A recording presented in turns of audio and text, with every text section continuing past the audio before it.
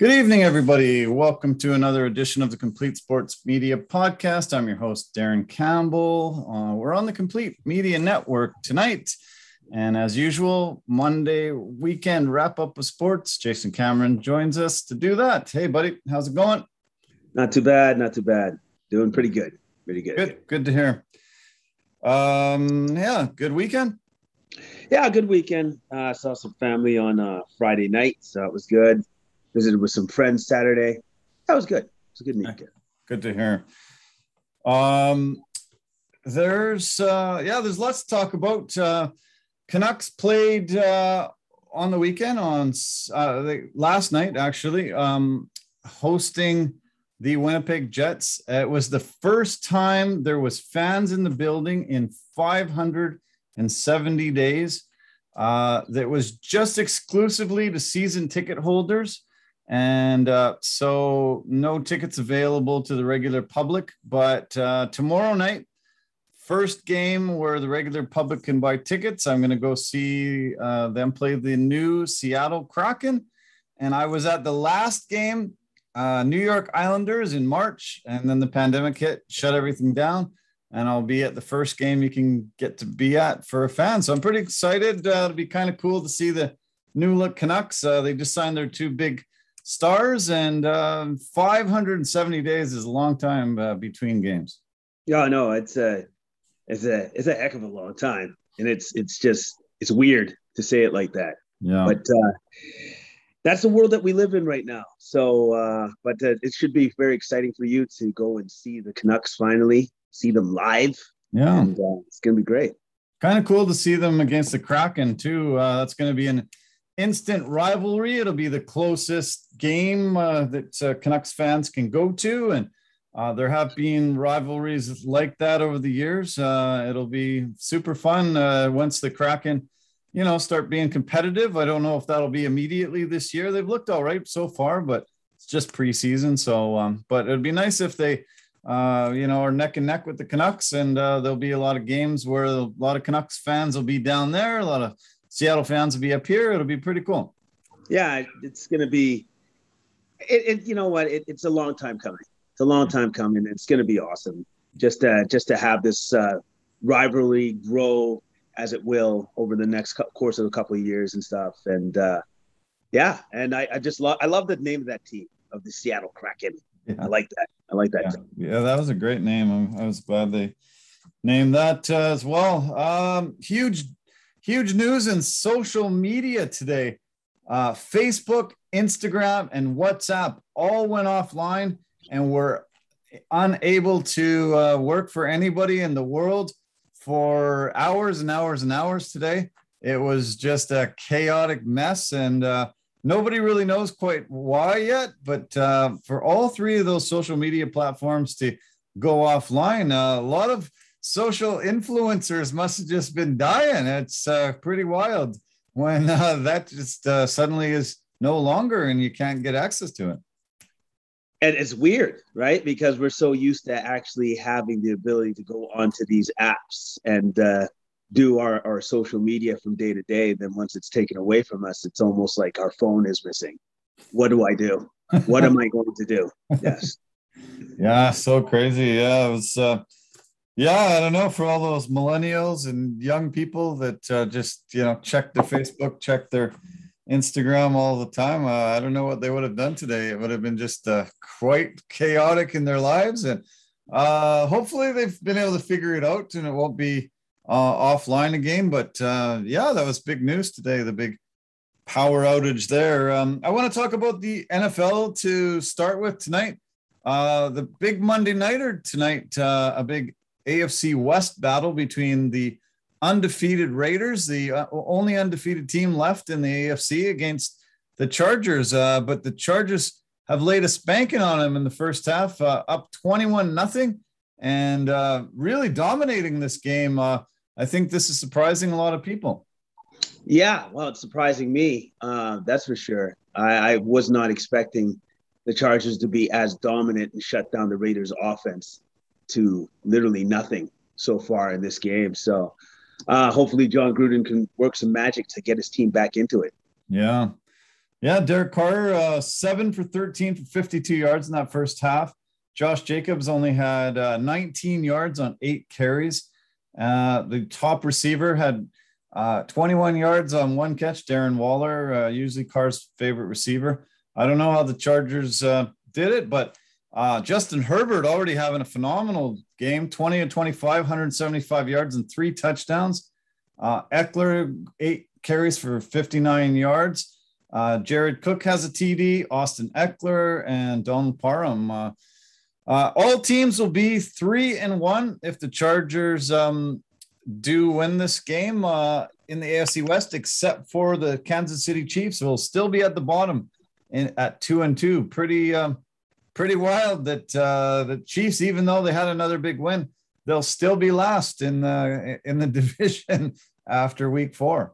Yeah, nobody would ever have saw that coming. To have guessed that the Chiefs would be at the bottom of their division. No. I don't think anybody placed that bet. That's for sure. No. Yeah. So Raiders will look phenomenal this year so far, just absolutely phenomenal. 3 wins in a row, outscoring teams quite handily and looking great. Broncos took their first loss this weekend. But 3-1. All 3 teams are looking like, and then the Chiefs at 2-2. So it's always great to start in the NFC with that big division with the Seahawks and Cards and all that kind of stuff. But the biggest game of the weekend, all the hype that was given to Tom Brady's return to New England and to face the Patriots, a bit of a dead game. I think, the rain had a lot of effect. There's been a lot of injuries on both sides, but Tom Brady was able to go into New England and beat the Patriots in a bit of a snoozer game, but it was close. Came down to missed field goal at the end. And what did you think about the Sunday nighter? Yeah, it was a bit of a snoozer. It was like one of those grind out wins that you got to do every once in a while for an NFL team. And Brady can do those games. He's done many of them before, and he'll do many more again. 22 of 43 for 269 yards. Fournette actually had a pretty good game too as well, 20 carries for 91 yards. And you know what? The Bucs did just enough to beat the Patriots.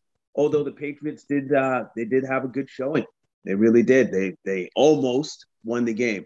Yeah. But unfortunately, their kicker missed the 56-yarder. So, yeah, that was a shock. But it was far. They seemed to kick it a little soon, and it looked like they could have got him a little closer. It was sort of surprise. Usually, Belichick doesn't make those type of mistakes, but he sure seemed to be able to put the right defensive schemes on there to really confuse Tom and his offensive package, because Brady was just sort of average for sure in this game. Yeah, he was average, but the one thing about Brady is he also didn't make any mistakes. Right. He didn't turn over the ball, so he did enough to make sure that he didn't cost his team a loss. Yeah. In this particular game. He actually got booed when he walked onto the field at the start of the game, which really surprised me. When he came out a little bit before the game, they were cheering him on and stuff. But when he came out for that first offensive drive, there was boos in the crowd, and I wasn't expecting that at all. Surprising, I guess it's NFL fans are fickle because they're just like, well, what have you done for me lately? Well, nothing, because you're not on my team. You're dead to me. So. But unfortunately, they booed him. I was a little bit surprised because, he did bring the franchise, 6 Super Bowls. 6 Super Bowls, yeah, no kidding. I was amazed to hear that Tom Brady's jersey sales are the number 1 jersey sold in North America out of any sport. Tom Brady's jersey is number 1. Guess who's number 2? Oh, man. Can I go with any sport? Can I guess any sport? It's football. It's football. Rodgers. Is it Aaron Rodgers? No. Good guess, but no. No. It's the QB that he faced last night. What, Mac Jones? Number 2. Oh, in jersey sales this year, Mac Jones. Amazing. Hey? That's how much fans that the Patriots have across North America because of their, continued success. There's a lot of bandwagon jumpers, a lot of people that just like the Patriots because they were winners all the time. But Mac Jones already number 2 in jersey sales. That was really surprising. I would never have thought that. I would never have thought that. He's an unknown quantity thus far, far in his fledgling NFL career. But well, I guess good for him. Yeah, great news for Mac Jones. Yeah, pretty cool. The other big thing that happened last night was Tom Brady became the all-time passing leader, passing Drew Brees. It was kind of wild to see Drew on the sideline working for NBC. He threw it. They tied when Antonio Brown got a catch, and then he was able to throw another pass to AB and get the record. But there really wasn't any stoppage in play. There wasn't, a ceremony. I remember when Drew Brees got that record, his family came down. They were hugging and high-fiving and showing cool things on the highlight video. But no, they weren't doing that in New England. They're like, no, sorry, buddy, you're gone. We don't care. We're not honoring it at all. Yeah. Well, again, that's the Patriots fans. Once you leave our team, you are dead to us. You are dead to us. So no fanfare there. But again, Brady with yet another record to add to his long list of records. Yeah. I couldn't believe how many records the guy had. Oh my God. I actually took a picture, picture of the screen last night, and it just kept rolling records, just rolling them down the screen. I had to take 3 pictures. When I saw that, I was like, what the heck is going on here? I'll pull it up in a sec. Richard Sherman made his season debut with the Bucks, and he led them with 7 tackles. How did you think his performance was after missing all the season so far? Not bad. I stepped in, did what he needed to do. I think he's going to actually be able to help the defense for sure. No. All he has to do is behave himself. Yeah. And stay out of trouble. The only thing he should be worried about right now is just trying to play football. And that's about it. If he can do that, I think he's going to be great. He said he's had some mental health issues that led to his legal troubles recently. He's addressing them and trying his best to try to keep out of trouble. And I don't know what's going to happen with the court case. I don't know what's going to happen with the NFL, because usually if a guy gets in trouble in any legal way, there can be suspensions, and there's a personal conduct policy that the NFL brings in place. And so, this could be short-lived for him. He could be there only for a little while, but they lost 3 cornerbacks that started the year there. And so he's desperately needed to come in and bring that veteran presence. Hopefully he can learn the defense really well, and he's there. Sometimes when I see tackles for a cornerback, I think maybe that's not the greatest stat, because the guy that he's covering keeps getting the ball, and then he has to bring him down. So I'm not sure if he had a great game or not.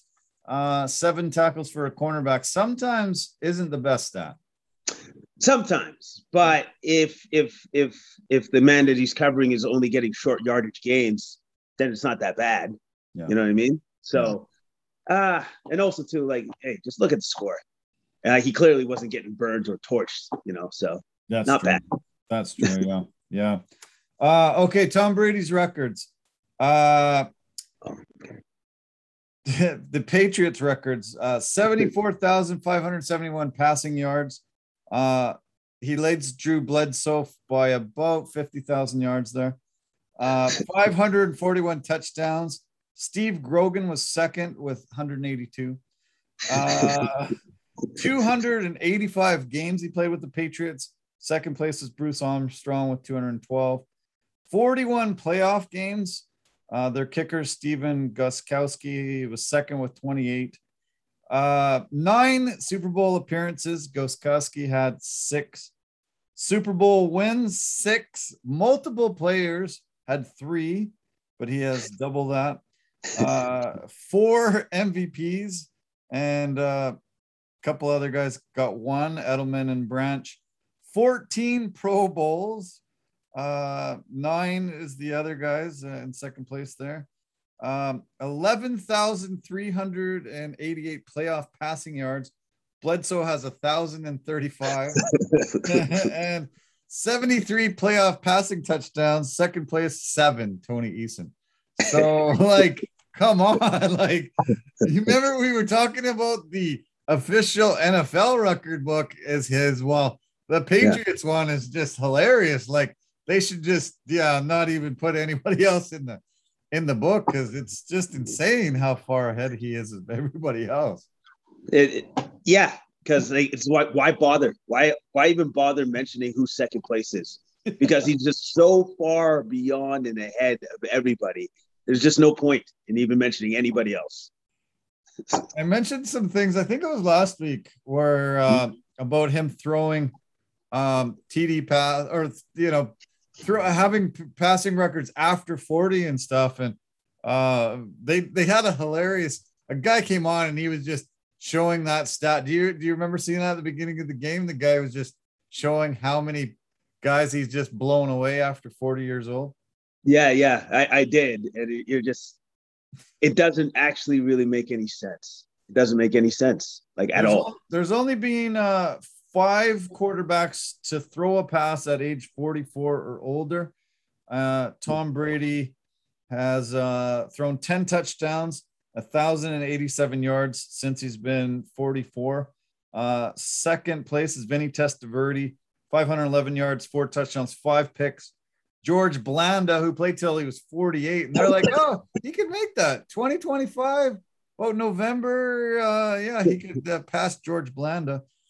George Blanda had 494 yards, 6 touchdowns, 7 picks. Not very good.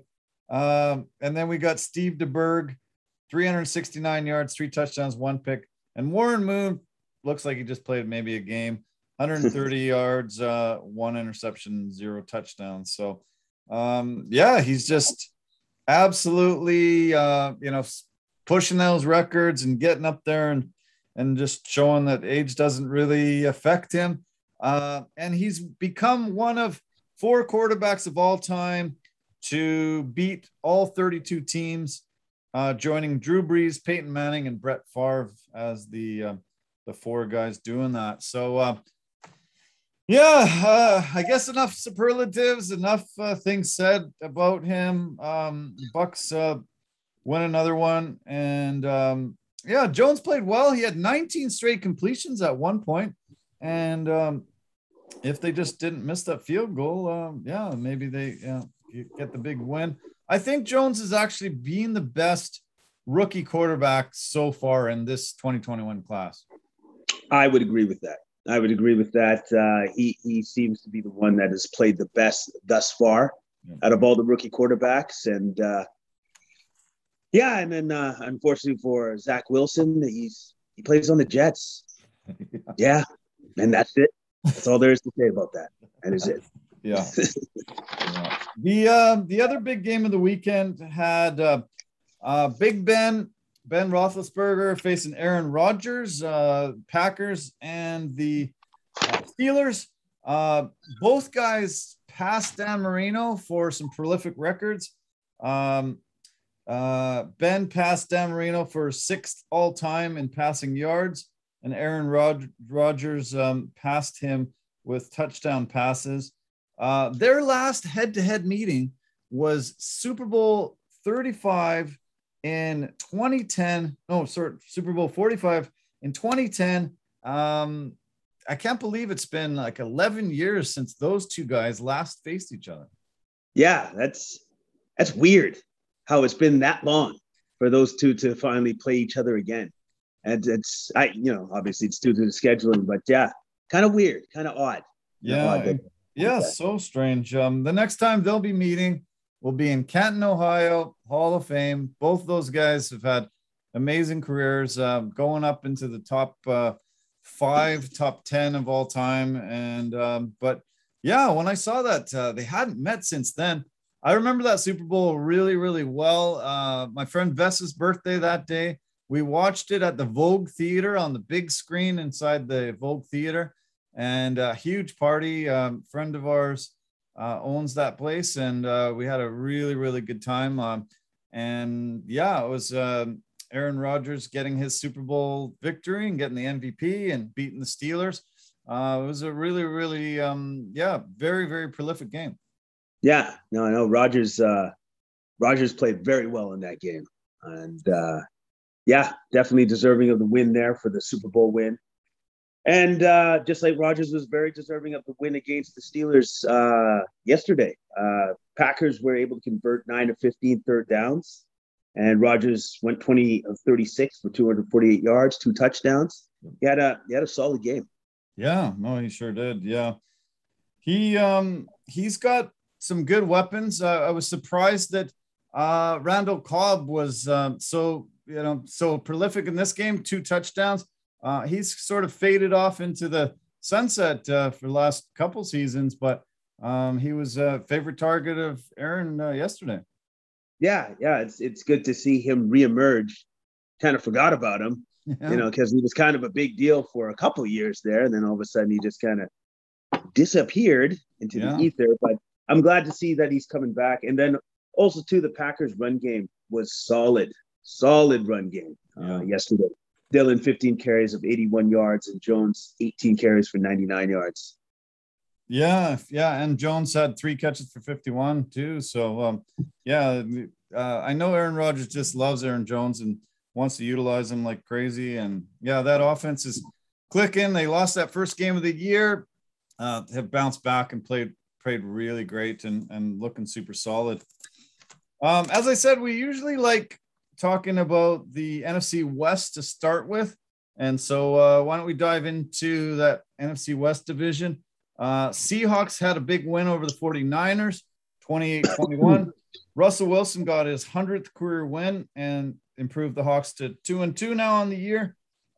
Really slow moving first half, kind of boring, not really a lot going on, but Seahawks finally put some points in the board in the third quarter for the first time this season.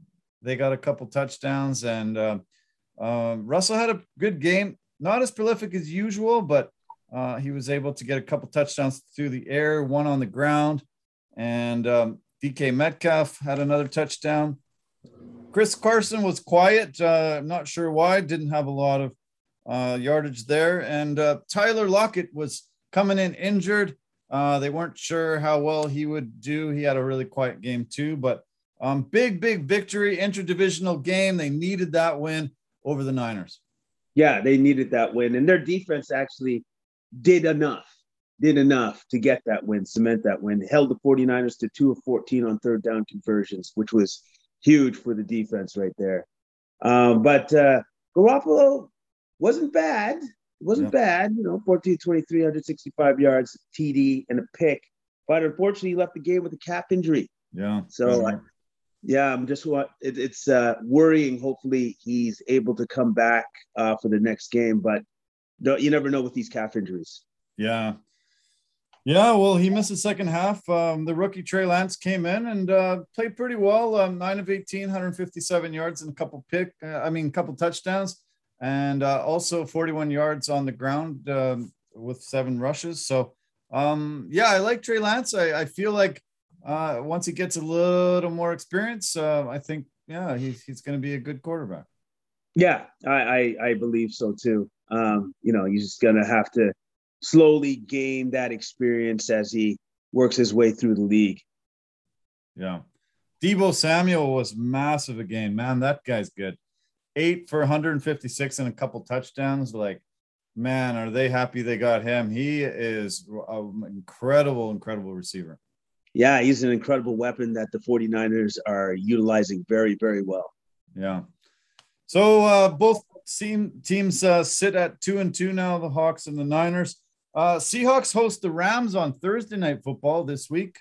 And the 49ers have to face the unbeaten Cardinals in the late Sunday window. So 49ers are in a little bit tougher.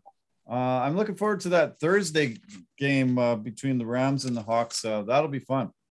Oh, no, that's going to be a very good Thursday night game. But then again, surprisingly enough, every Thursday night game has actually been really good thus far. So hopefully that streak continues.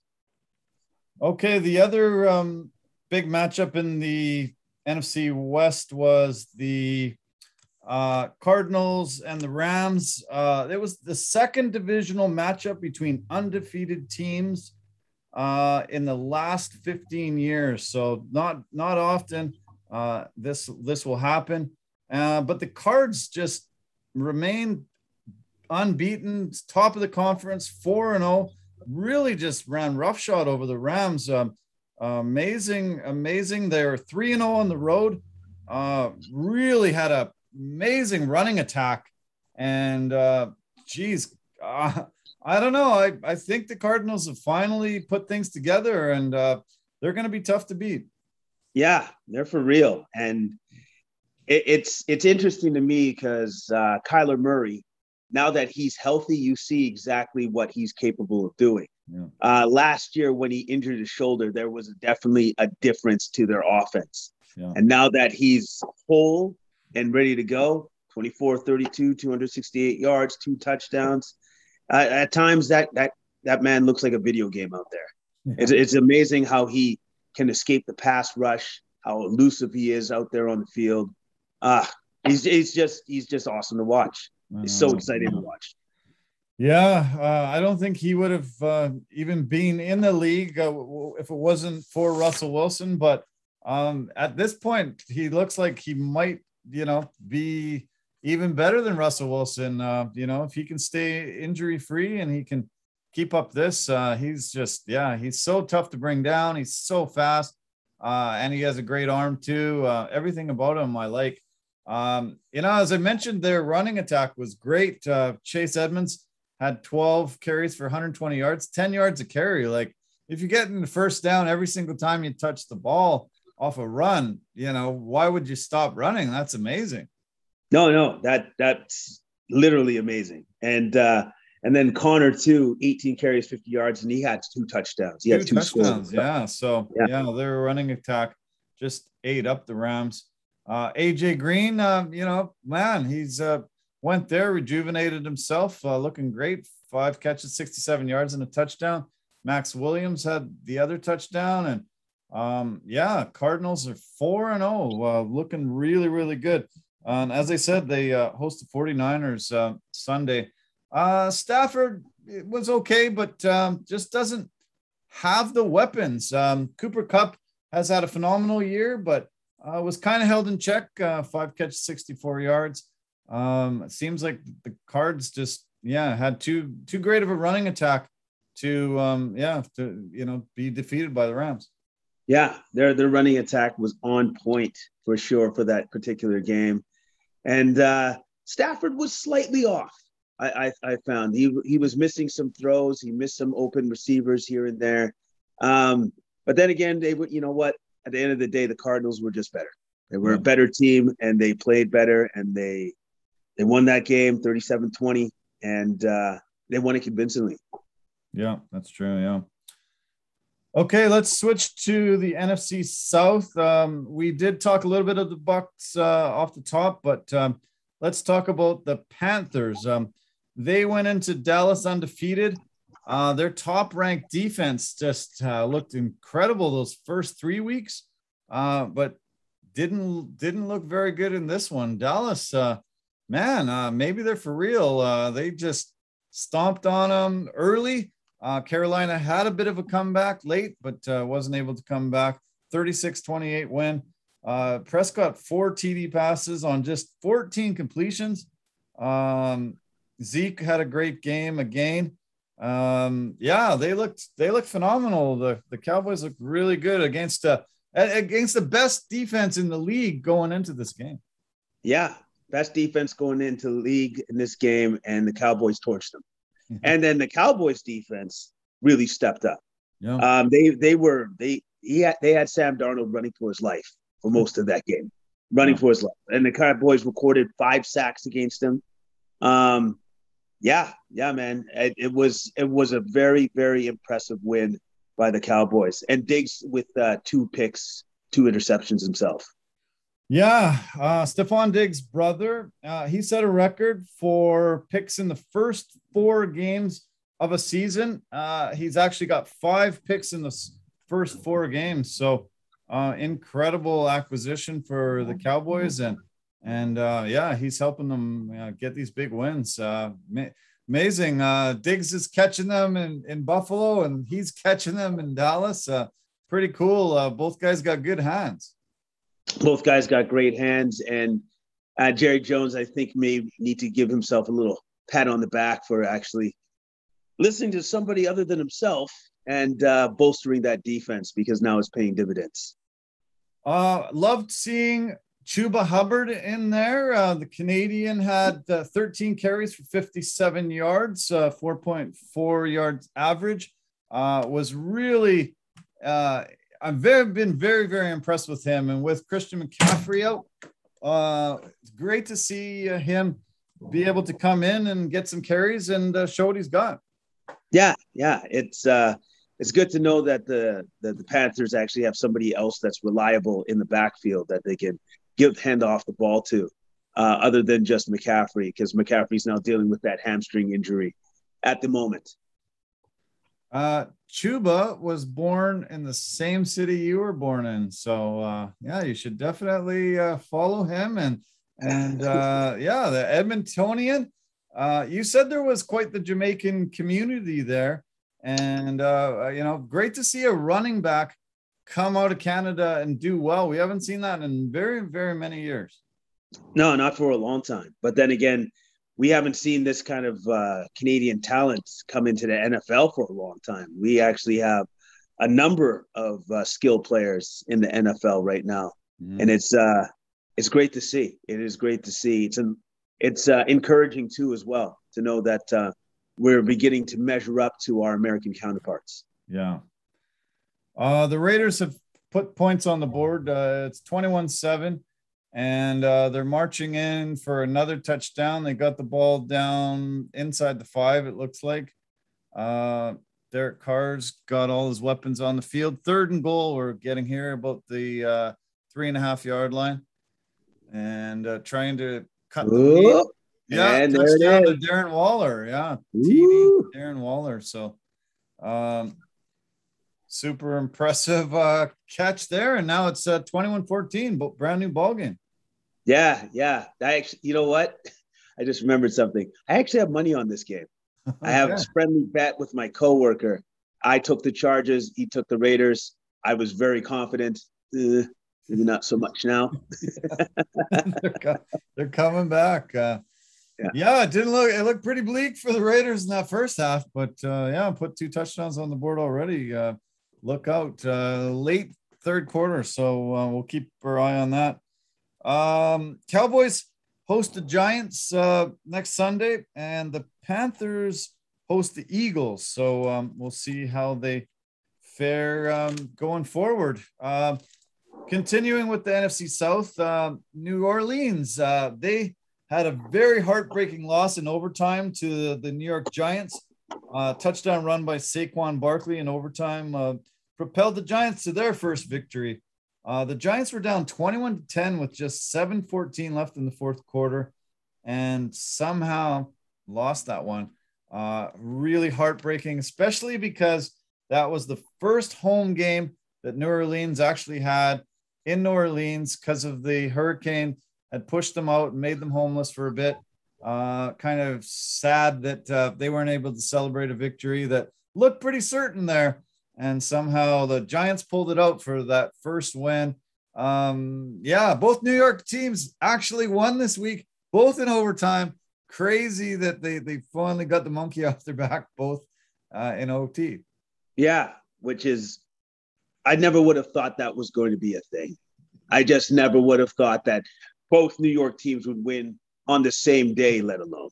So, but hey, they all credit to the Giants. They scored on their final 3 possessions of the game, Yeah. and Daniel Jones had a massive game. Man. Massive. He had a huge game. 28 of 40, 402 yards, 2 TDs and an interception. Yeah, man, he was the reason why they won that game. Yeah, I think it was best game of his career. Played phenomenal. Great to see Saquon Barkley back. He's been injured quite a bit. He got a touchdown on 13 carries. And Daniel Jones was also running the ball well there. Golladay had a phenomenal game, 6 catches for 116 yards. Ross had a TD. Saquon also had 5 catches for 74 yards and a touchdown. Wow. They looked prolific, and they were just like not giving up. They really went at them late, but yeah, it was quite shocking. I kind of just counted it out when I saw the score late, but the Giants, showed some heart. Yeah, they showed some heart, even with Kamara actually having a great game. Yeah. 26 carries for 120 yards. But even with that, it was still not enough to overcome the G-Men. Taysom Hill had a big game, got a couple touchdowns there for him. They bring him in quite a bit to do those runs when they're down in the red zone, and he got a couple TDs, but no go. Giants go to Dallas for the late window game on Sunday, and the Saints go to Washington early Sunday. They play. So, okay, the last team we'll talk about in the NFC South is the Falcons. They fell 34-30 to Washington. Taylor Heineke was phenomenal. 23 for 33, 290 yards and 3 touchdowns and 43 yards on the ground there. Terry McLaurin was his favorite target. 6 catches, 123 yards and a couple TDs. McKissick had a TD. Gibson had a TD on the ground. Matt Ryan threw 4 TD passes and seemed to be great. Cordell Patterson was phenomenal, had a really, really amazing game. But Washington was able to outscore the Falcons and get a big victory.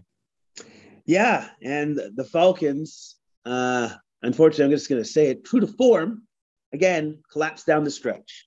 Surrendered 12 points over the final 4 minutes, and that was their death knell. That was what cost them the game again. Tough. Yeah, it's becoming a pattern for them. I don't know what's happened to their defense, but they just can't seem to outscore their troubles on D. No, they cannot. It's almost like the defense just goes, you know what? That was good 3 quarters. I think we're good. I hope they don't, but yeah. Atlanta falls to 1-3, last in our division. Washington now sits 2-2 after 4 games, just 1 game back of Dallas, but firmly in second place in the East. And as I said, Washington hosts the Saints. The Falcons are considered the home team in London. They have a game in London, England, against the Jets, 6:30 a.m. Pacific, 9:30 a.m. Eastern time next Sunday in London. Yeah, that's I like the fact that the NFL just travels out there to these other countries and plays games to expose the game to other people globally around the world. It's good. It builds the brand, and also it's good for the players just to go outside of their comfort zone, so to speak, go to a different country. It's good. Yeah, it's great. No, I think it's awesome. I want them to do it more. I think it's great, except a couple games in Mexico. Obviously, we had those Bills games in Toronto, but we need more, NFL games here. It would be great to see them come here to this coast. Many other places, it would be phenomenal for, NFL fans north of the border to get some of the games. Or better idea, we just get an NFL team north of the border. Ooh, that would be good. Yeah. That would be amazing. I don't see it happening right away, but that would be amazing. Keep your fingers crossed. Okay, NFC East completely covered except for the Eagles. As I mentioned, Cowboys 3-1, Washington 2-2, Giants 1-3, And now, unfortunately, the Eagles fall to 1-3 after losing 42-30 to KC. Patrick Mahomes and Tyreek Hill, like monster games. Mahomes, 5 TD passes, 3 to Hill. He was just, holy cow. Like, it's almost impossible to cover Tyreek Hill these days. He just finds a place, stands there, gets the ball, and runs it in. The guy is just amazing. He's I think they called him the cheetah for a reason.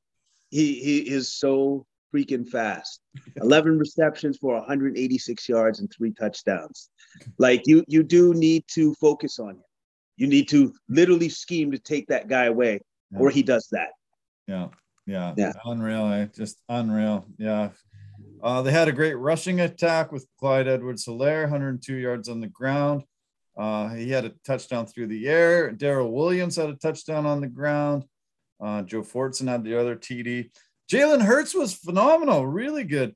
387 yards through the air, and 47 on the ground. But just not enough weapons to beat those Chiefs. And those Chiefs are sitting at the bottom of that division, but not for long. No. They're the boogeymen that are just lurking in the dark. They're just waiting. They scored 6 touchdowns on 7 possessions. Jesus. Wow. Yeah, that's crazy. Explosive offense. I think the game of next Sunday, game of the weekend, is going to be Chiefs hosting the Bills. Really titanic NFC matchup. Or NFC AFC crossover, I guess. It's the Sunday nighter game. So all of America, all of Canada, all of the world being able to watch those two teams play. I can't wait for that game.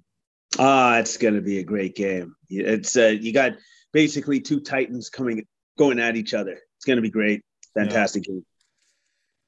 Okay, so we've covered 3 divisions in the NFC. Just one to go. We mentioned the Packers and the Steelers. Big 27-17 win by the Packers. Anything else that we didn't get to when we talked about them right off the top? No, actually we pretty much covered that. Roethlisberger 26 of 40 for 232 yards, touchdown and interception. I don't know though. Every time I see Roethlisberger, it just seems like he doesn't seem like himself. Yeah. Like, it just seems like he's lost some steam off, like when he throws the football or something. Something just seems not quite right anymore. Yeah, I get you. Yeah, it's true. He looked good first game of the year, and then seems like just doesn't have it right now. And maybe it's a blip, maybe it's age. I guess we'll see. But it's crazy because usually Steelers, you can pretty much count them to be on top of their division, making the playoffs. I don't think they've had a losing season under Mike Tomlin since he's been there. So much stability with that franchise, and usually they're great, but they just haven't had that succession plan that they should have.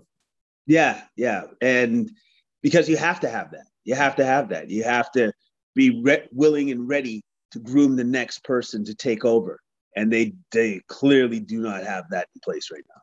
Mm-hmm. Steelers host the Broncos, and the Packers go to Cincy to play the Bengals on Sunday. So, Chicago sits at 2-2.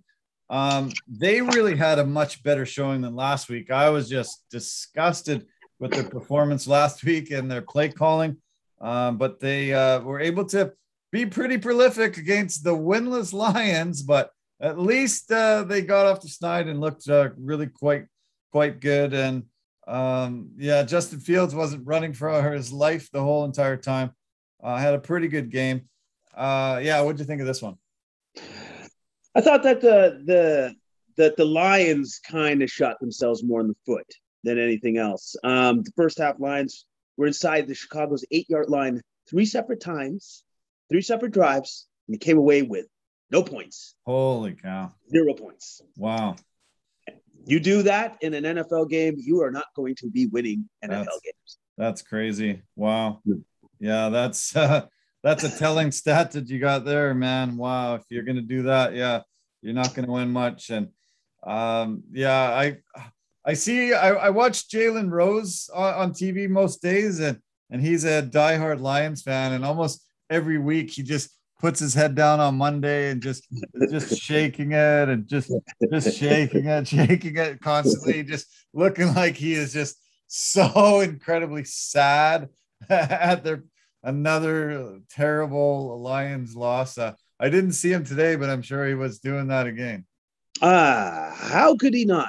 How could he not? How could he not shake his head at this? It's just, yeah, it's sad. Yeah. It's sad that the Lions are just they just have this ineptitude to them right now at this point in time. They just can't seem to get get past it. Yeah. And that trade, it's been crazy. Goff, you thought for the first few years there, Goff was going to be pretty good. He took the Rams to the Super Bowl, but man, he cannot win there. That trade has really, really, really worked out well for Detroit. I mean, not for Detroit, for the Rams. And yeah, it's he played okay, but yeah, 0-4, a really rough way to start your career in Detroit. Yeah, it is a very rough way to start your career, and the future still doesn't look very good either. Sorry, Jared. Yeah. Okay, so next Sunday, Chicago goes to Vegas, plays the Raiders, who play on tonight, and the Lions go to Minnesota to play the Vikings. The Vikings fell to 1-3 with a horrible offensive performance for them. Very lousy, pretty brutal game.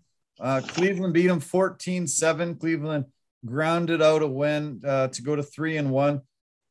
They've got those two backs that just seem to just pound the rock and get the yardage. Nick Chubb and Kareem Hunt both had great games, and Baker Mayfield wasn't utilized very much, but he didn't really need to when they have that kind of running attack. Yeah. He basically all he had to do was not turn over the ball, which he did not. But at the same time, he was high with a lot of throws. He missed a lot of throws. But you know what? His defense bailed him out, kept the Vikes to literally 7 points, so kept them off the scoreboard. And then Chubb with 21 carries, 100 yards. Kareem Hunt, 14 carries, 69 yards, 1 touchdown. The Browns' running attack is no joke. Those two guys are consistent and prolific at the same time. Amazing, yeah. Speaking of running attack, the Vikings really had none. 23 rushing attempts for a total of 65 yards. I don't know what happened to Dalvin Cook. He's usually just amazing. Maybe he's still recovering from his injury. Only had 34 yards on the ground.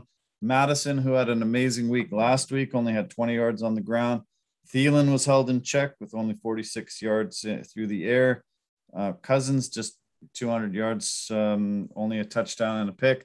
Yeah, it was crazy to see Vikings. They're a pretty prolific offensive team, but to get 7 points and lose like that, Cleveland's defense played incredible. Yeah, Cleveland's defense really shut them down. I think the defense kept the Vikings running attack 2.8 yards per carry. Wow. That's nothing. That's zip. Yeah, you're not going to be able to win games like that. Browns go to LA to face the Chargers on the late window on Sunday, and the Vikings host the Lions early Sunday. Okay, so let's go. Yeah, let's talk about the AFC West. As we said earlier, the Raiders and Chargers are playing against each other. Big AFC West matchup. Still 21-14. About 13 minutes left in the fourth quarter. The Raiders will host the Bears next Sunday, and the Chargers host the Browns. So in the Broncos game against Baltimore, there was a bit of controversy. Did you hear about the stuff between the coaches, John Harbaugh and Nick Fangio? Did you hear that controversy? No, I did not. What happened? So Baltimore was up 23-7. They get an interception with 3 seconds left. And typically the offense is just kind of come out in the field. They're going to kneel and they're going to take the win. They called a running play to Lamar Jackson and he ran around and got 5 yards. And Fangio was just so mad. He was just incredibly pissed. He started swearing, started flipping out. He said, typical Harbaugh bullshit. And he was really, really mad. And then Harbaugh was called on it. And he said, you know what? My bad. It was my call. And I did it so we could continue our 100-yard rushing streak that had reached, I think, 43 games. 43 games. Baltimore has had 100 yards rushing, and they tied the Pittsburgh Steelers from the 70s record, 74-77. They had 43 games in a row with 100 yards, and they were sitting at 97 yards when that happened. And he said, no, I thought that was an important record for us to keep going at. Wasn't that big of a deal. Lamar just ran, slid down. We got the record. Continuing on. I don't think that, big of a controversy, but man, Fangio was having none of it. He was angry. Oh, and rightfully so. Rightfully so. It's almost like there's an unspoken rule. Just take a knee, we're done. Like you guys won, great. But if you're going to rub it in our face like that, yeah, the other coach is going to be rightfully pretty pissed. And he was. He was really mad. It was crazy. Yeah, I love seeing the dueling press conferences. It was pretty hilarious. Broncos, that was their first loss. They had been playing great out of the gate, 3-0. Just Baltimore's defense just shut them down. Noah Fant had the only TD for them. Melvin Gordon was held in check. Bridgewater got hurt. He got a concussion, and he was out second half. Drew Lock came in and played not bad, but just unable to put points on the board. And Hollywood Brown, holy cow, some of the catches he made. Well, he had one phenomenal one in the end zone where he just dove straight out like Superman, caught the ball. Lamar Jackson is lucky. He has him. In fact, this was the lowest amount of yardage that the Ravens have had on the ground since Lamar's been there. That was the lowest amount of yards they've ever had. So he comes in there and they go on this streak. I don't know if he's been there for the whole 43. I don't know if it's been that long, but they go next week. They host the Colts on the Monday nighter, and they're trying to break that record, get 44 games in a row with at least 100 yards rushing. Well, hopefully they can break that record without having to do it with the last couple seconds left at the end of the game. Piss off every coach around. Right? That's just going to be a thing going on. It's like, you know what? We're running the ball. Whatever. That would be so hilarious if it comes down to the end there. Yeah. 3 seconds left. I couldn't believe it. Yeah, 3 seconds left. You're like, okay, game's over. But no, we're still running the ball. It would have been crazy if Lamar just broke it and scored a touchdown. Like, oh man, I think Fangio would have just had an absolute massive meltdown. Oh, you would have lost it. You would have absolutely lost it. Would have been awesome. Yeah, it would have been awesome. Yeah. As I said a little earlier, the Broncos go to Pittsburgh next Sunday.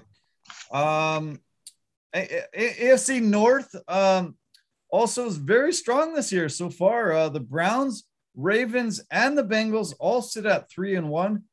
Pittsburgh's last at 1-3. Since he beat the Jags on Thursday in a really tight game, it came down to a missed field goal at the end. It's certainly not a missed field goal, but a made field goal right at the end by the Bengals. Burrow was just a little bit better than Trevor Lawrence, and CJ Uzuma had a really big game with 2 touchdowns for them. He's got a lot of weapons, though, Joe Burrow. Tyler Boyd, Jamar Chase, Joe Mixon. more than Trevor Lawrence has with the Jags for sure. Oh yeah, he's got way more than Trevor Lawrence has for sure. And I'm just more impressed with the fact that Burrow 25 for 32, 348 yards, 2 touchdowns. But he looks great. Like off that surgically repaired knee that got torn up, like literally destroyed, turned into spaghetti. He looks fantastic coming back. Amazing, yeah. So great. I'm so glad when guys can bounce back from horrific, tough injuries like that and look good. James Robinson had a big game for the Jags, had a couple TDs. Some of these guys' names are very challenging sometimes. Their top receiver for the Jags is Laviska Shenault, 6 catches, 99 yards. And Dan Arnold made his debut, got a couple catches there. Then the Jags made some headlines that they didn't want to make this weekend. I guess after Thursday night's game in Ohio, Urban Meyer went to the bar, and some videos were leaked of him really grinding somebody on the dance floor that wasn't his wife. And he had a press conference that he apologized to his family, to the team, to the fans, to everybody that would listen. And he was really saying how stupid he was. And he apologized. But I watched the video. Oh man, it was pretty bad. It was pretty bad. You just want to have some fun. Yeah. You know what I mean? Have you seen the video of the press conference? No, but I could imagine just how embarrassed he would have been having to explain this. That's the thing with these athletes or anybody in the public eye. They got to be aware at all times. Yeah. So it's almost like you're just better off always having functions at your house. Just don't ever go out. Yeah. Ever. Well, he wasn't at his house. He was he was in Cincy, so he decided he'd go out, and I don't know. I think he's made a big mistake. We'll see some more things, but hey, let's check out the video. I'm just kidding. Let's smear the guy all over here. Let's show him grinding up on that girl. Worst moment of his life, and it gets thrown out over social media. Oh man, I felt a little bad for the guy, but yeah, I mean, geez, I think he got a little too liquored up there. Yeah, well, you gotta know that somebody has a phone, and somebody's recording you.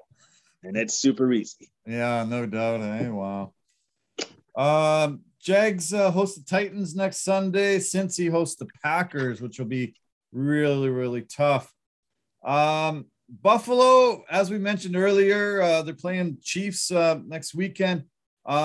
They absolutely destroyed Houston 40-0. 5 takeaways. 2 games ahead of everybody else in the division now. I think you can pretty much crown them the division champions. They are looking amazing. 2 shutouts in the first 4 games. They lead 9 categories on defense. Man, they got a prolific offense, and now their defense is this good. It's scary how good Buffalo can be, and I think they're going to really, really, really compete with Kansas City for the top of the AFC. Oh yeah, I think that's obvious now. Like the defense terrorized the Texans. They were helpless. 3 sacks on the quarterback, 3 interceptions by the Bills defense. Allen had a solid game, 29, 248 yards, 2 touchdowns. Diggs, his favorite receiver, 7 receptions for 114 yards. Singletary, 14 carries for 79 yards. They had the total package on offense and defense. The Texans were completely helpless. There was nothing that they could do. Like literally, Mills completed more passes to Bills players in the first half than to his own players. Yeah, you're right. Holy cow. Hey? Like 4 picks for Davis Mills. You got to feel sorry for this rookie. Another guy that's thrown into the Lions den and not giving him any help at all, man. Really, really rough game for Mills. They only had 61 passing yards altogether. He had 87 yards through the air, but with the sacks moving him back, they only had 48 rush yards. The yardage was 450 to 109. First downs were 26 to 6. Just go on and on and on through the stats. It was just a complete mismatch, just unreal. It was like it was like a kind of like an NFL team played a JV team, like a high school team, and just run roughshod all over them, just destroyed them. Bills the first team to have 2 shutouts in the first 4 games of the season since Baltimore Ravens in 2000. Ravens went on and won the Super Bowl that year, Super Bowl 35. That year, they only allowed 23 points in the 4 playoff games that got them that Super Bowl title. I remember how amazing that defense was, helped them win that championship. And Bills are, starting to be compared to them, for this first 4 games. Anyway, it's pretty impressive. And look out to AFC. If they're this good on both sides of the ball, it's going to be very tough to beat them. Yeah. Like the rest of the NFL teams are in for a hard night whenever they play the Bills. Yeah, so that Sunday nighter, can't wait. Man, there's been so many good primetime games this year. Texans host the Patriots, so I think they're in for another loss there. As I mentioned, Jets got their first win in overtime. They beat Tennessee. Huge surprise. Tennessee was down Julio Jones and A.J. Brown. So Derrick Henry, look at how many times he rushed. 33 attempts for 157 yards and a couple of catches, 1 touchdown on the ground, but 33 attempts for Henry. They're gonna just wear this guy down to a nub. I know he's massive, but that's too much. That's way too much. But they needed him. They needed him because they didn't have their 2 studs for their passing attack to be legitimate. Yeah. And so that's why they had to go with their horse. And he almost got him there. And normally, any other time that you play the Jets, that's enough. But for whatever reason, maybe it was a full moon, I don't know, but the Jets managed to pull it off. They pulled it off. Incredible. Yeah, so great. Corey Davis was big. He hurt his former team.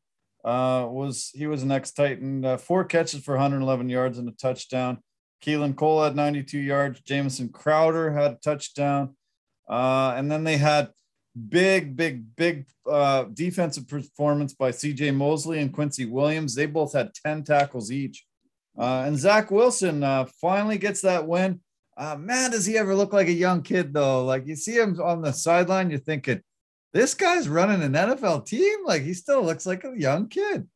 Yeah, looks like he just got out of high school, grade 12. Pretty sweet. But he had a great game, man. 21 to 34, 297 yards, 2 TDs. And, and then the Jets defense had 7 sacks. Wow. 7 sacks. Wow.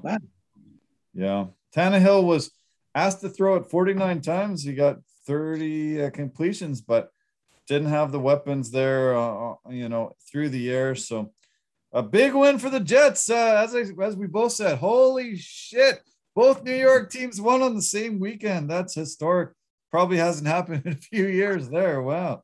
Amazing. And as I mentioned earlier, the Jets get to go to London, England, and take on Atlanta early Sunday, and the Titans go to Jacksonville. So should be able to get back on track there. The Dolphins lost. They lost to Indy 27-17, and now they both sit 1-3 on the year. Carson Wentz finally got his first win as a Colt. Had a pretty good game, not too bad. A couple touchdown passes. Jonathan Taylor was big with 16 carries for 103 yards and a touchdown. Mo Alley Cox, his big tight end, had a couple TDs. Jacoby Brissett was just average. didn't quite get 200 yards, couple touchdowns. Devontae Parker and Mike Gesicki both got TDs there, but Indy took the victory. And yeah, that's the last game in the NFL. Colts go to Baltimore for the Monday Nighter 1 week from tonight. And the Dolphins play their interstate rival, the good old Tampa Bay Buccaneers. So, poor Dolphins have to face the Super Bowl champs. Yeah, well, it just keeps getting better for the Dolphins, doesn't it? One last thing I want to mention. Andy Reid. We said he went to the hospital on our last podcast. He came out of the hospital the next day and looked pretty good. He won his 100th game as coach of the Kansas City Chiefs. He also won 100 games as the coach of the Philadelphia Eagles that they played last night. And he's the first coach in NFL history to get 100 wins with two separate franchises. Really good to see him out of the hospital and getting that milestone. Yeah, that's quite the accomplishment to get that many wins with two different franchises. Well done. Yeah. And on the injury front, they think that Jimmy G will not play this coming weekend, as well as Teddy Bridgewater. Jimmy G had the calf injury. Teddy Bridgewater had the concussion. They think he won't clear concussion protocol in time, but I guess it's wait and see time. So, yeah, so that covers the NFL. Fun weekend as always. Great to see the Seahawks win. That Sunday nighter wasn't that great, but at least, they finally got that out of the way. Tom Brady was able to go home, get that out of the way, win against every franchise. That'll be it. He won't. I don't think he'll ever go back there and play again. Yeah, it was sure talked about, sure hyped, a little overhyped, I guess. Well, yeah, like it was going to be like that, right? Because he has such a history with the Patriots and the fact that he left them and immediately won another Super Bowl. Yeah. So, yeah, it's going to be talked about. Did you see how quick the hug was between him and Belichick? I did. And for me, I kind of thought, will Belichick even do it? Yeah. Maybe he won't. Maybe he'll just dodge him. Or maybe he'll just shake his hand, Yeah. But so he gave him a hug, but you were just like, okay, well, they're not friends anymore. No. but there sure was a long lineup of guys wanting to hug him. The coaches, trainers, players. He's well loved there. That he helped that franchise become one of the greatest franchises in NFL history. So I would think there'd be a lot of love for him there. Yeah, some people appreciate that. The hoodie doesn't, but others do.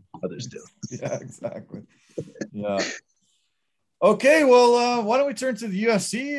They had another fight card from the Apex in Vegas. This one had two Brazilians facing off against each other. I think this is the seventh or eighth time in history. I got a little stat here I'll show in a sec, but quite the cautious main event, I will say. Both guys seem to be really worried about the other guy's power and length, and were staying at distance for the most part. And Thiago Santos was able to grind out a decision against Johnny Walker. What did you think of this one? Yeah, cautious is a good way to describe this fight. They kept each other at distance, and you know what? I'm just gonna say it. It felt more like a spar. Yeah. I'm not. Yeah, it did. It just felt like more like a spar. Right. I know that Walker's now with a new fight camp with Conor McGregor's guy Kavanaugh, and so Dublin, yeah. To a certain extent, what I saw from Walker was they kind of neutered his wildness and the creativeness of his strikes. They've kind of tamed him and took it back a little bit. Mm-hmm. I get why they're doing that, so he could have a more nuanced and mature approach to the fight game. Sure. But to a certain extent, that's actually what makes Johnny Walker. They should let him get off the reins a little bit. Yeah. Have both. Have some sort of balance of both so that he can still be him and then still have a measured approach as well. I think you can do that with a fighter because it just, to me, it seemed like that's not the Johnny Walker I'm used to seeing or what the fans want to see. I want to see a little crazy. Yeah. I did appreciate the fact that he had that more mature approach, but I do want to see a little bit of the crazy as well.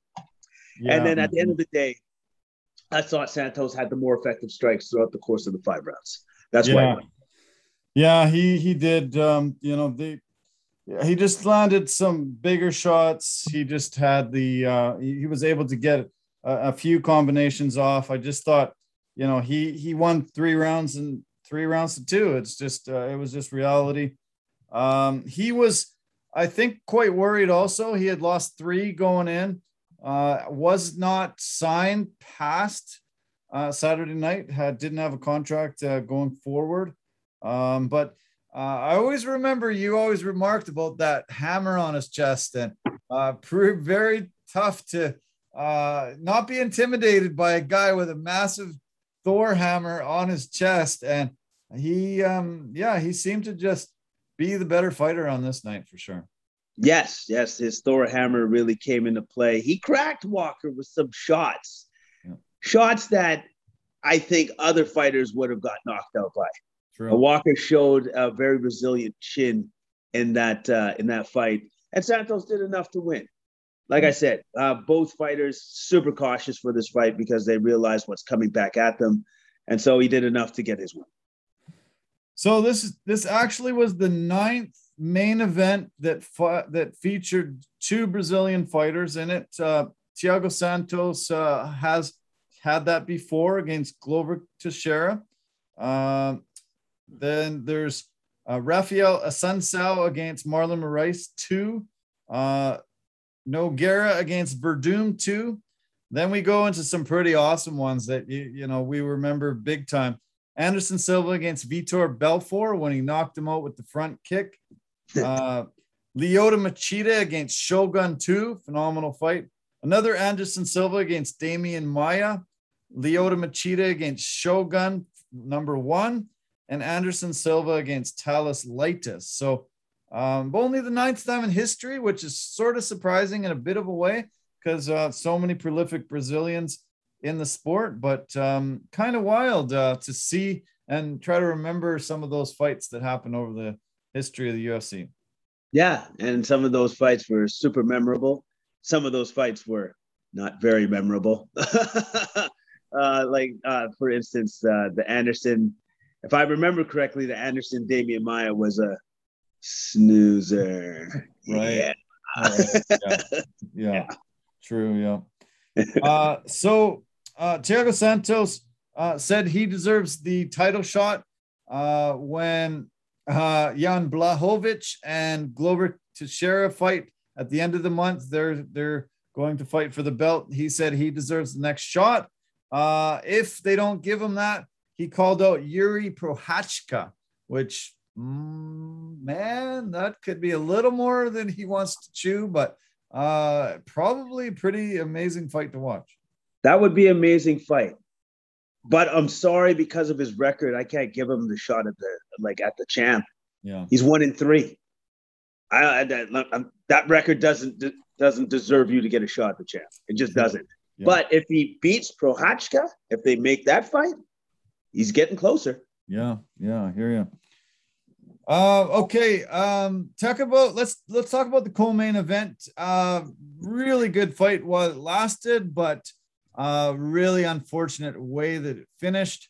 I'm glad they called it a no contest though, after a brutal clashing of heads that was just accidental, put Kevin Holland on roller skates and eventually led to Kyle Daukaus KOing him, or submitting him, but they called it a no contest because of that brutal clashing of heads. First off, I all respect the Dan Miragliotta right call on his part. Absolute right call on his part. I love the fact that he reviewed it, he talked to his people outside, and then he's like, no. You can't win the fight like that, because clearly off the replay, Kevin Holland went out. Right. He went out after that clash of heads.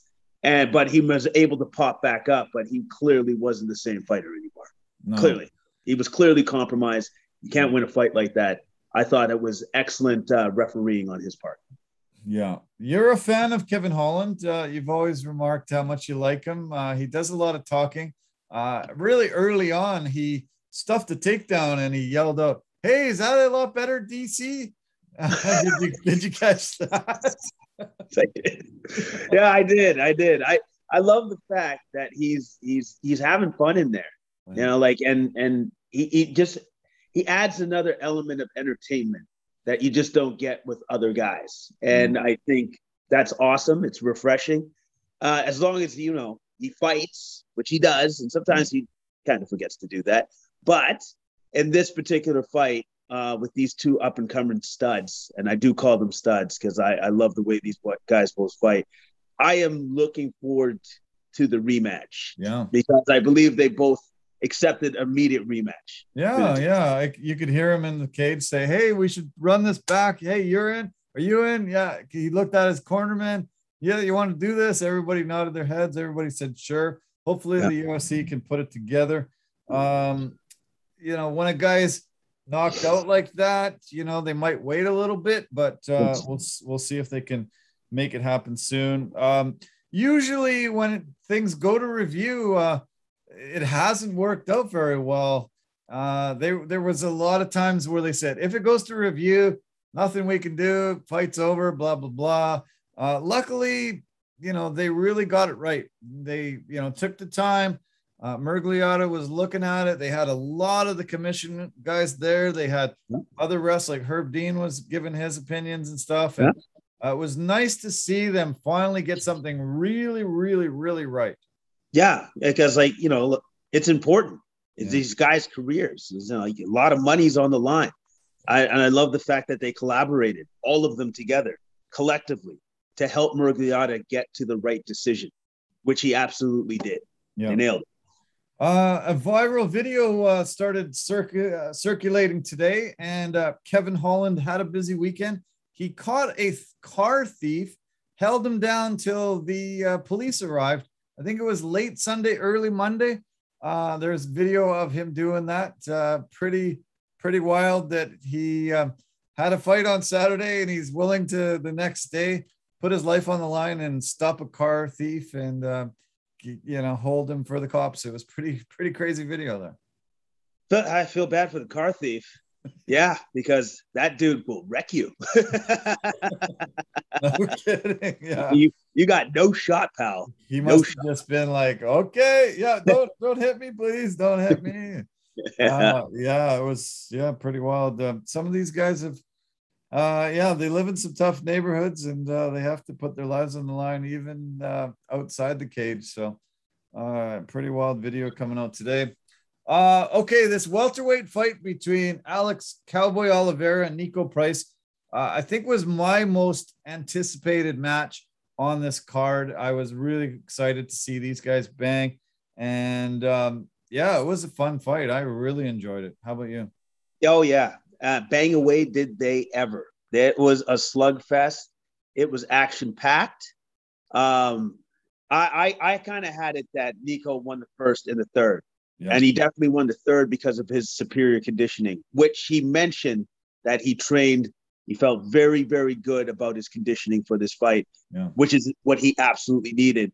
And unfortunately, Oliveira faded in the third. That was the difference in the fight.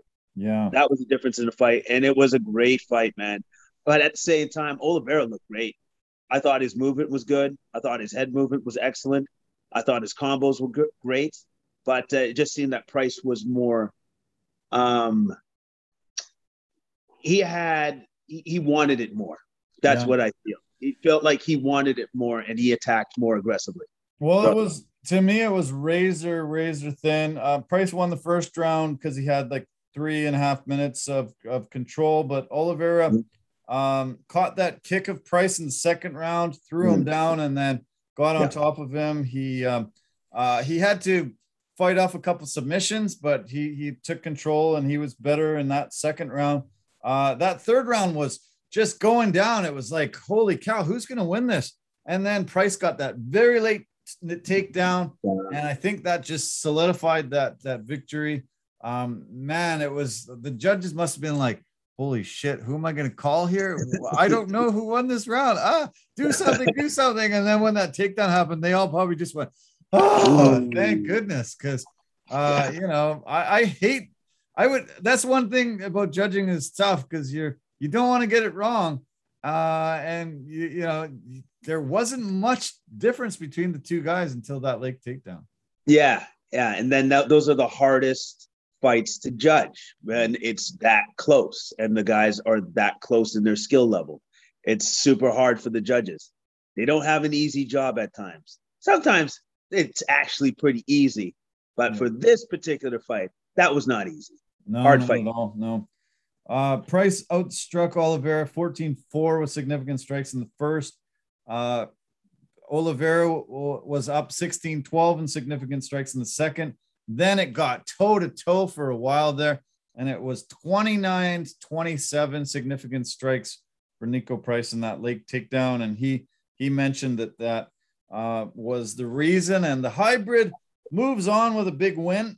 Called out Nick Diaz, which is kind of fun. Guys are suddenly seeing Nick back in the mix. He might as well get a big fight or a really high-ranked fighter he asked for. Nick. We'll see if Nick can recover from whatever injury that knee was and get back in there. I think Niko Price is far and away better, but we'll see what happens. Great to hear Nick Diaz be on the lips of guys when they're making call-outs.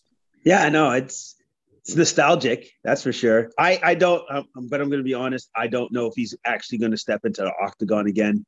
Yeah.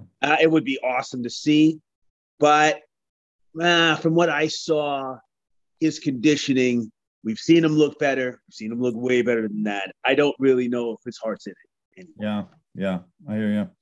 I get what you're saying. Yeah.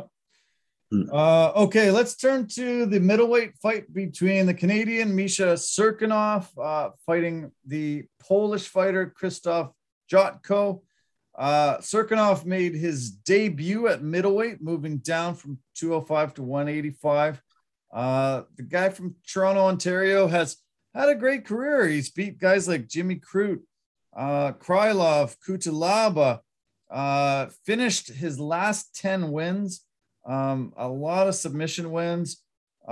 He tried taking Jotko down so many times, though. I think the final numbers were 5 for 17 on takedowns, and he didn't keep him down on most of those takedowns. So Jotko was able to get that decision victory.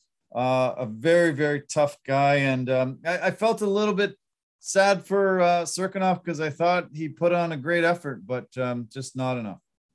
Yeah. And also, too, when I saw Cirkunov get into the octagon, I don't think he should fight at middleweight. Yeah, to me, he looked too depleted. Right. He looked like he just obviously the man's in shape, but it didn't look right to me. It looked like he was, he looked depleted to me. So, and then for me, that's why I wasn't surprised that he wasn't able to complete so many of those takedowns, because that muscle mass that he was missing by getting down to that weight wasn't there. Yeah. So he didn't have the strength to do it anymore. But Jotko looked fantastic. He never overcommitted, had great head movement, and threw great combos throughout the entirety of that fight. You've seen Cirkunov fight live twice. I've seen Cirkunov fight live about 6 or 7 times. Can you tell me where you saw Misha Cirkunov fight for the first time live?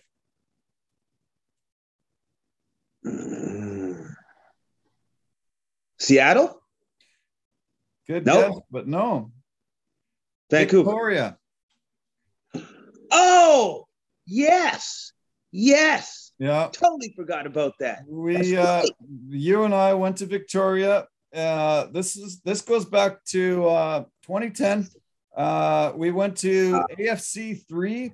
and we saw him win against Sean Poliak, 57 seconds in the first round, July 17th, 2010. And we went over there. I took you over to the Armageddon Fighting Championships, and that was his third professional fight.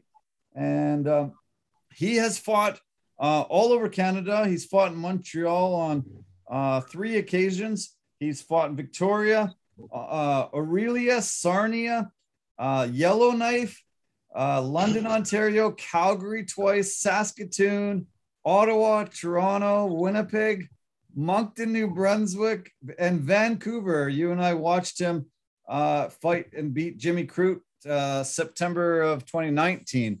Yep. So yeah, I mean, he's fought all over Canada, probably almost every town that has a big arena like that. Pretty incredible career to be, this far into it, 22nd fight. But yeah, I don't know why he decided to try his hand at middleweight, but yeah, he looked depleted to me. I agree. Yeah, it didn't look right for him. And so maybe he was trying to do a test to see if it would be worth his while to do it, to get down there. I don't think it is. I think he's better served at fighting at light heavyweight, personally. Yeah, it was a really weird body transformation. I was like, whoa, I just didn't think I could ever see him look that way. It was very strange. He has only one of 2 ever Peruvian necktie submissions in UFC history. One of 2. That's pretty wild. Yeah. That's a very, very rare and difficult submission to get. And that's a sweep. That's a kind of a nice feather in the cap, so to speak, to have that. His last 8 fights have all finished in the first round, win or loss. The last time he was in the second round before this fight was 2016. So, I wondered about his cardio going into a second round. He had just, either lost or won in the first round and just on and on and on for many years. But I hope he figures it out. Maybe goes back. He's beat a lot of great fighters. He's lost Ryan Spann, Johnny Walker, Glover Teixeira, and Ozdemir. But that's, those are some really high level guys. I don't take much away from losing to those guys. No, those guys are some of the best in the division. So yeah, those are good losses if there's such a thing. Exactly. The opening fight of the main card had Alexander Hernandez fighting a late replacement in Mike Breeden. Mike Money Breeden wasn't money on this night. He took a pretty rough, quick knockout loss. Hernandez looked devastating and so good. It's great that a guy could come in for a late replacement, but it's a little bit bad when he's that overmatched. Oh, he was completely overmatched in this one. But Hernandez took his time in dismantling his opponent.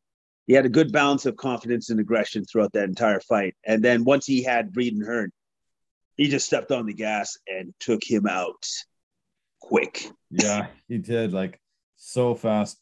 For some reason, he lost the fight that he was supposed to fight. So he made the call out and he said he wants Leonardo back. He said, I trained 8 weeks for you, man. Get in the cage with me. What the hell? And then he said he plans to party his dick off after that KO. So he's a pretty funny guy and entertaining. And hopefully he gets his wish and they can make that fight that he was supposed to fight in. Okay. All right. Well, let's talk about the main fight on the prelims. We had Jared Flash Gordon against Joe Selecki. Flash Gordon, Sanford MMA producing another really, really great fighter and another takedown. Gordon was, I thought, dominating in many ways. He won a split decision, but I thought he was going to get the call when went to the judges' scorecards.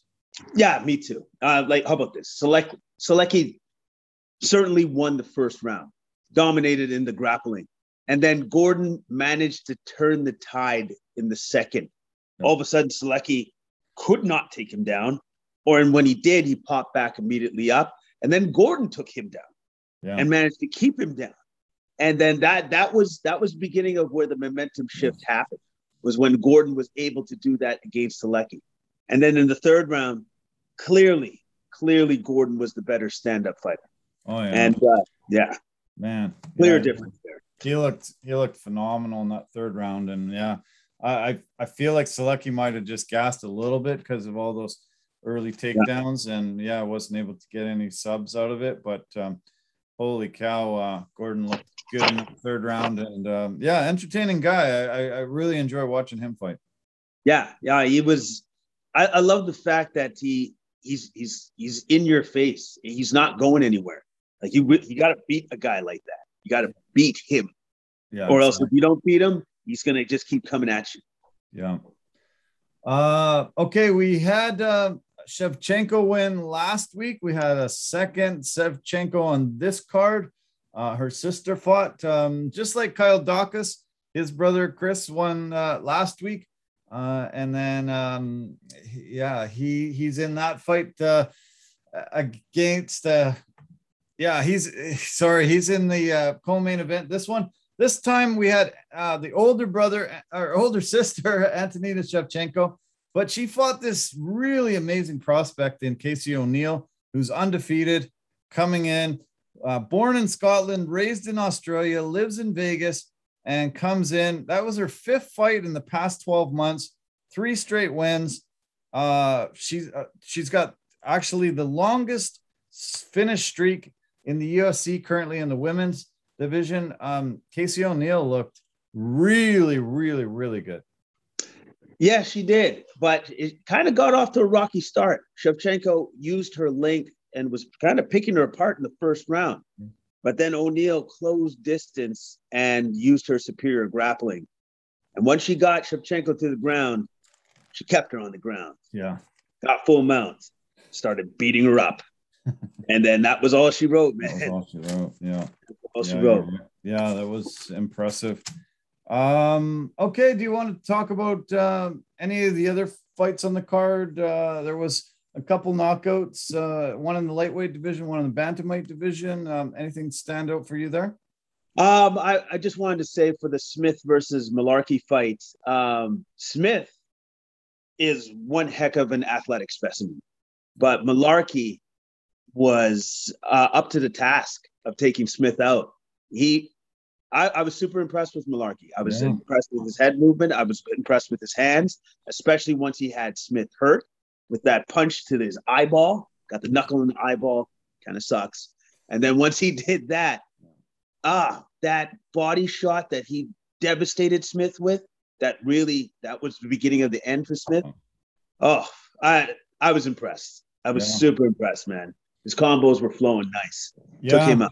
I saw Ross Pearson in his corner, and Ross Pearson had been through many wars, one of the best guys out of the UK. And I knew that Malarkey was going to be one of those tough Brits that you see. And to put that much force into that body punch that devastated him, wow, it was holy shit. I wouldn't want to get hit with that. No. You don't want to get hit with those kind of shots, man. It takes the wind right out of you and devastates you, which it did to Smith. Great win by Malarkey. Yeah. As well. Yeah. So amazing, fun card as always, man. Really, really great. We've got UFC Apex early start again this coming weekend. The prelims start at 10 a.m. Pacific, 1 p.m. Eastern time, and the main card starts at 1 p.m. Pacific, 4 p.m. Eastern time. We've got a women's fight to start it off. Mackenzie Dern against Marina Rodriguez. Co-main has the Jamaican brother of yours, Randy Brown, facing Jared Gooden. Tim Elliott's fighting Nicolau. Phil Hawes and Darren Wynn. Yeah, what do you think of this card? Pretty good card, not bad. I kind of thought that this card past was a little bit stronger than this card coming up. But, at the end of the day, I'm kind of looking forward to the co-main event fight of Jared Gooden versus Rude Boy Randy Brown. I think that would probably be the best fight on the card, on the main card, personally, because it's a stylistic fight. Gooden coming in with power, Randy Brown with those long limbs can try to keep him at distance, and we'll see who can tough it out and win. Yeah, we've got women's fights headlining 2 weeks in a row. Holly Holm against Norma Dumont a couple weeks from now. Then the big fight on the 23rd between Paulo Costa and Marvin Vettori. That one is going to be great. Bruce Leroy's fighting on that one. And then we've got the big one, UFC 267, Halloween Eve, Jan Blachowicz against Glover Teixeira, and the co-main, Peter Yan and Corey Sandhagen. Makachev against Hooker, Volkov against Tabura. Man, there's a lot of phenomenal fights on UFC 267. It's going to be a great month. Lots of good fight cards. Yeah, a lot of good fight cards. Definitely looking forward to seeing UFC 267 because I want to know how good is Hooker. Yeah. I want to know how good he is because he's going against that guy, Makachev. Yeah. So this is going to be a testament to just how good Dan Hooker is. Yeah. Big time. Yeah, exactly. Yeah. So can't wait for all this. A few news and notes from the mixed martial arts world. They finally signed the deal between Dustin Poirier and Charles Oliveira. UFC 269 coming up. Can't wait for that fight. It's going to be amazing. This card was supposed to have Aspen Ladd on it. She missed weight and was pulled from the card. That's her third time missing weight. She was called out by many fighters. They were really angry at her. And I think she's going to have to choose a different weight class. Conor McGregor released some details about some of the pay-per-view buys this week. He said UFC 257 had 1.5 million pay-per-view buys, which turned out to be number 4 all time in the UFC. Behind him and Khabib, UFC 229 had 2.4 million. McGregor Poirier, 1.8 million. McGregor Diaz, 1.6 million. He said that UFC 257, the UFC grossed $100 million that night, and he wants more of it. He said he's the reason why the UFC has went from 4.2 billion that they sold for in 2016 to valued at $11 billion today. And he said he's the reason. He needs to get paid. He needs to be in the same class as Dana White money, he said. I don't see that happening, but he's back in the news again today. Yeah, okay, so he's talking again. That's pretty cool, like he always does. I would say this to Conor. Maybe you should – I think you should – I got to start winning. You want big money. Yeah. I think winning is important. Yeah. Talking is cool. Winning is kind of the thing that gets you paid. No kidding. Yeah. Good point. Exactly. He hasn't been on that. He hasn't been raising his hand in victory very often in the past few years here. So, yeah, I think he needs to get some victories. Then he can probably call his shots a little bit more. Yeah, and then people can take him seriously because right now he just, that's just Conor popping off at the mouth again. Awesome. Right on. Good stuff. There was some talk about possibly the UFC releasing John Jones after his latest transgression and arrest. Do you see the UFC doing this? No. Just no, because at the end of the day, he still makes money for the company. Yeah. And for everything that that other dude that we just talked about, Connor's done, come on, they're not going to do it. It's a threat. It's credible, but I just don't see it happening. I don't believe in it, not for a second. Nope. Did you see the video of a audience member trying to attack Khabib on stage the other day? Oh, that's dumb. Why would you ever want to, like, is he sick of living? He's like, this is how I want to go out by Khabib? Yeah. Because that's kind of what would happen. Pretty nuts, eh? Pretty crazy. I don't know what the guy was trying to do, but he was holding his fists up. It was a question and answer session in England. He was on stage speaking. Suddenly he stood up and a guy jumped up and started saying, let's go, let's go. And Khabib was just like, get the hell out of here. And then boom, security tackled the guy, held him down, handcuffed him, and took him away. It was pretty nutty the way the guy came flying up on stage to try to attack him. Well, yeah, I guess that was his 2 minutes of fame. And let's be honest here, he got lucky. It's better that security took you out than that guy take you out. I know, man. Imagine, hey, holy cow. Yeah, insane. Yeah, it's pretty wild video. Take a look at it if you haven't seen it, Jason, or any of our viewers or listeners.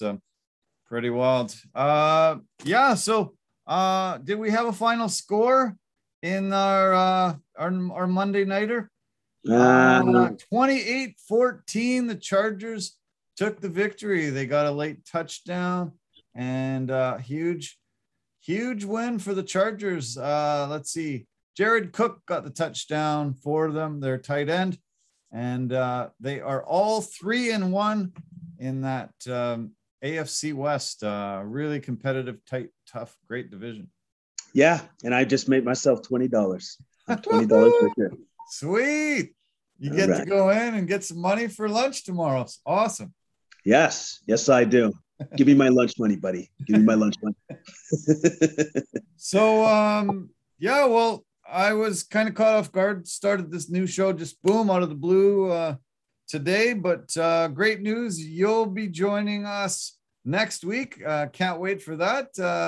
We're going to be able to do this kind of chat all day long again. It's been a while since we've been able to talk at work about all the great sports we do. And it's always fun to do this on Mondays with you, though. Another great show. Another great show, my friend. It's been excellent. And I look forward to more of these talks starting next week. It's gonna be great. Super great. Super great. Okay, man. We'll have a really awesome week last week there. And thanks for doing this. I appreciate it. I know it was a little late tonight, so get some good sleep tonight so you feel better tomorrow. Oh, I will for sure. You as well, my friend. You as well. Okay. Thanks, buddy. Take care, man. Bye for now. Cheers. Bye for now. Okay. Another episode in the books. Love it. We're very faithfully dedicated to getting this done every single Solitary Monday. And Jason's been amazing for doing this. Thank you to Lorraine again for all your help getting this done and put together. A little commemorative Raiders jersey up here. I got the Chargers one behind me here. You can't quite see the logo in the dark, but good win for the Chargers, making that very competitive division. Need to thank our partners and sponsors really quick. And do we have them up here? We do not. So let's thank Anchor FM. Thank you for all you do. A phenomenal partner for posting on multiple podcast platforms. Go to anchor.fm if you want to make a podcast. They call themselves the easiest place to make a podcast, and I would really agree. Verbero, the hockey equipment and apparel company, and the V350 stick is something that you need to get in your hands, people. Pampas Impossibilities, they design great dried florals, do floral arrangements and phenomenal things. And finally, Forever Living, the aloe vera company for health and beauty products. Appreciate all your support. Thank you so much to our partners and sponsors. And thanks to everyone that contributes on a weekly basis and watches these and listens to them on your podcast platforms. Thanks so much. Take care of yourself. Have a really great week ahead. Love you lots. Go to CompleteMediaNetwork.com and spread the word. Love you guys. Bye for now.